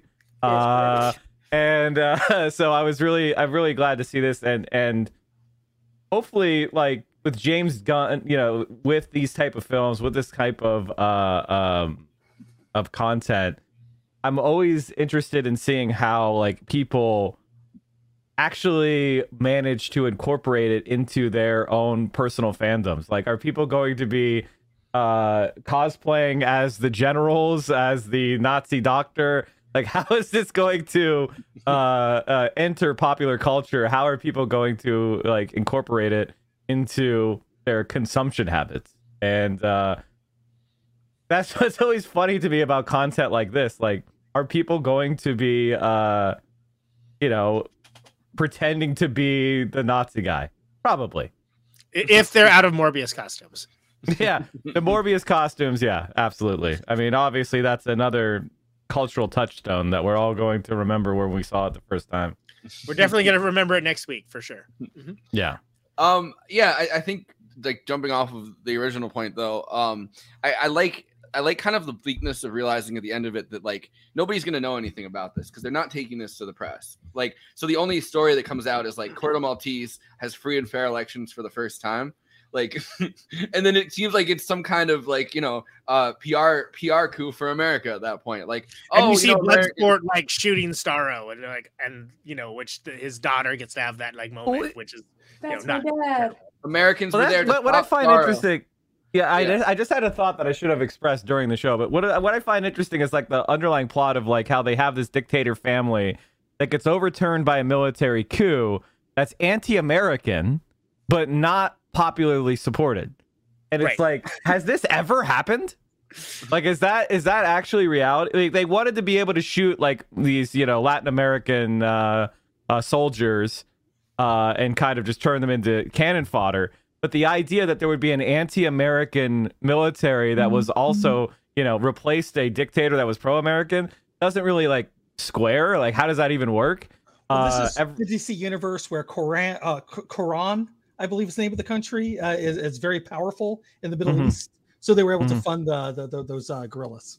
Yeah. And so like, because in reality, like when this type of stuff happens, like in Portugal, they had a fascist government for the longest time that had left-wing military officers overturn it. And the moment they started to like attack the dictatorship, they were immediately joined on the streets by the people. It's called the Carnation Revolution.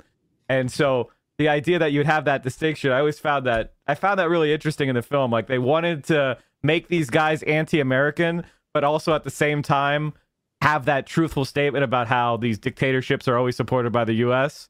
And so I don't know.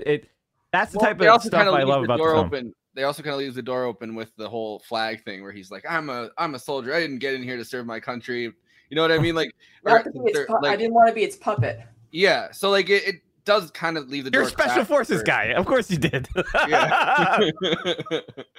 But I don't know. I think that those are small things. I really do hope that this kind of movie expands further. And I think that, at a time when Americans are more uneducated about their own system of, government and their own system of like even to the point where we kind of a lot of people don't even admit that this is like an empire. You know what I mean? Like, well, actually, it's Americans violently rebel against learning about their own country. That's what the whole anti-CRT thing is. It's like, I demand to remain in ignorance because I don't want to know. I demand that you don't teach my children about the way the world really is because we're living in this kind of blissful ignorance. And if you try to teach people about what we're doing as an empire and how damaging it is to the world and ourselves, they violently rebel against that. The very idea of learning the truth is something that is like dangerous. And that is a really powerful strain in American politics, which hopefully this movie could play a small part in like undermining. Yeah, definitely agree. Conan? Look, I said it before. I think this film is top shelf malevolent fun. There's a lot of grim slogs out there, a lot of joyless toil in the movie world. And this manages to be both smart and just kind of relentlessly madcap. The humor's pitch black. The social commentary, as we've talked about, is surprisingly cogent, albeit like maybe like on the lighter side. I said gateway drug, and I stand by it, which I think is hilarious. And once again, all praise to Margot Robbie for basically through the course of a few movies for transforming a also ran second stringer into a particularly compelling and iconic career highlight for a good actress. I don't think everything lands plot wise in this, but it doesn't matter. It's so gleefully just propulsive in everything it does that it's hard not to acknowledge that it's a fun film and a great time at the movies. And it's surprisingly subversive, which is an overutilized term, because of that and because of how it's made. And I hope that like we get more movies like this. I would be more into like dangerous kind of like crazy stuff. Again, like we mentioned, the Taika Waititi Thors and stuff like that. Great, make them actual films. It can Which we you didn't can mention make a comic movie he's film. in this as her He father. is as the Yeah, we mentioned that earlier as Ratcatcher 1, right? But here's a fun fact. I don't know how fun it is. As much as I'm a big comics guy, I've never been a big DC guy. So honestly, I don't even know most of the characters. But I loved all of them, even the ones that got murked, like, you know, like Saving Private Ryan style, right, as like the boat landed. And you know, that's something to be said, that even the Michael Rooker character, who we've established as a total cock in the first scene, like, at the time you're like, oh man, like, oh, he's come on, man, pay attention to the column, you're gonna get your head blown up, you know, like, it's amazing to pull off those kinds of things and to show rather than tell. I'm so sick of movies telling me how to feel and not bothering to show it, and showing something garishly stupid instead. So this is the right kind of stupid, and it's a lot of fun. And I think this is a great movie, and I'm super glad that we covered it. Is this the first superhero movie that we've covered? I think it might be, right? Yeah. Yes. And, as I mentioned, it's a super villain movie. It's not a superhero movie. So the first to Multiverse come. of Madness is next. There you go. I mean, and I appreciate. I am never gonna watch the Multiverse of Madness. Yeah, you will. I appreciate Christina's steadfast determination to push this forward. And I'm, as you know, I backed it all the way, and I'm glad to be vindicated, because this is a good film, and it's better than I'd say it's better than any right to be, but it has a right to be great. And I'm stoked on it. So glad we covered it. All right, Andy, names are just letters. Let's hear the final thoughts, and then we'll jump to Conan's music video, and then TDK. It stands for me. Hey, the detachable kid. What the fuck? That's amazing. The detachable kid, and then just the arms just going out there. it's so you. That's one of you. That's where you really again are shown the fact that, like, these aren't just like the B list. These are like the C list of like villains and stuff. James Gunn called them the Z list. He's like, these are Z list. These are Z list villains. I love it. Which because you see the arms just like slapping people, and you're like, why is this guy in a firefight? Like, you didn't give him a gun? Like, at least, like, Jesus Christ, he's slapping people. I mean, fun fact about that. Gerald Jones, the creator of Arm Fall Off Boy, which is the original name, was not amazing. credited. It was actually worse. Amazing. That's a better name. What do you mean? Love that name. But the reason why they left his name off this movie, which was not covered in the press like it should be, is Gerald Jones is in prison for pedophilia. So. Oh wow. Yeah. Which so you're saying the character was created by no one. He wrote one of the best books on comic book history too, which pisses me off because I freaking love the book and he's a detestable human being.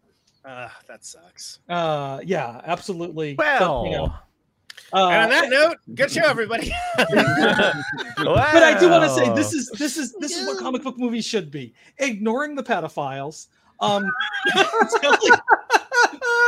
telling a visually interesting story that's actually a good movie, and taking it from one medium, which is a comic book, and then transforming it to fit for another medium, which is a feature film.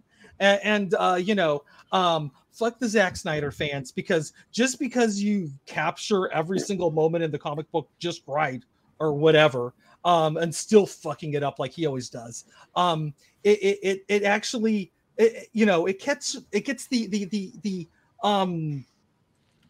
essence boiled down to it, but sent out to the world as the medium that you're watching. There you go. Boris, take it away.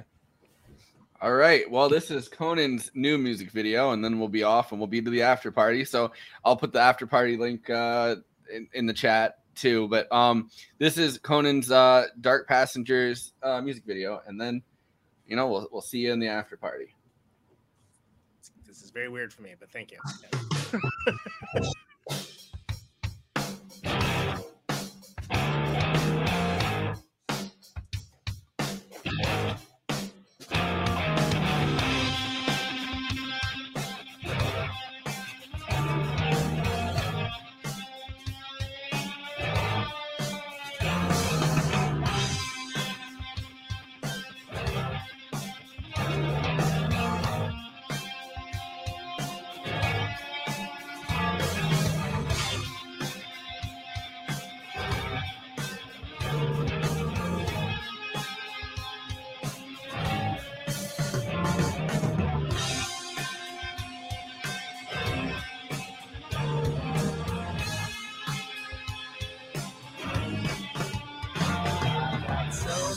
to handle.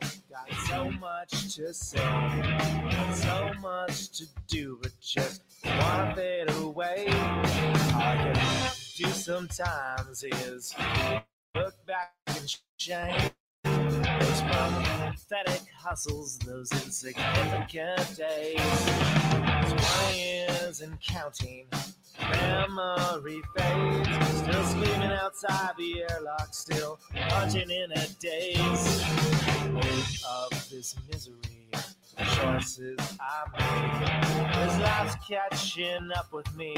Darkness invades. Dark messages, they always take me for a ride.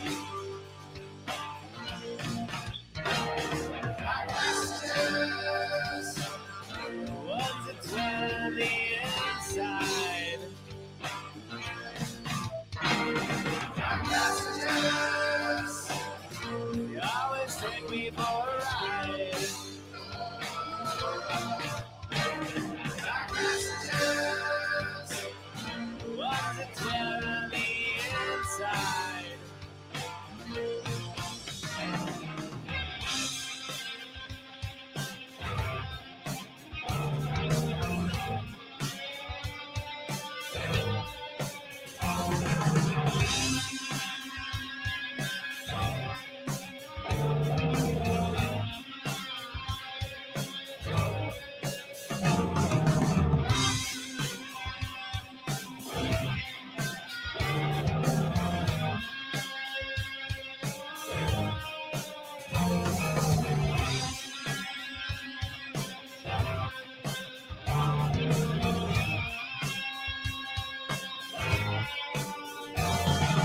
Time tried to define me like a picture with no frame.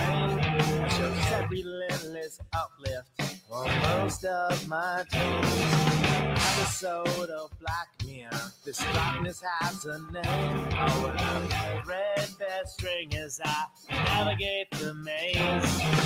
I'll check for the soul, suffering and pain. Whispers its poison, always the same. Perhaps everyone would be better off if I just went away. Two words simply stated, those words are not today. Dark messages.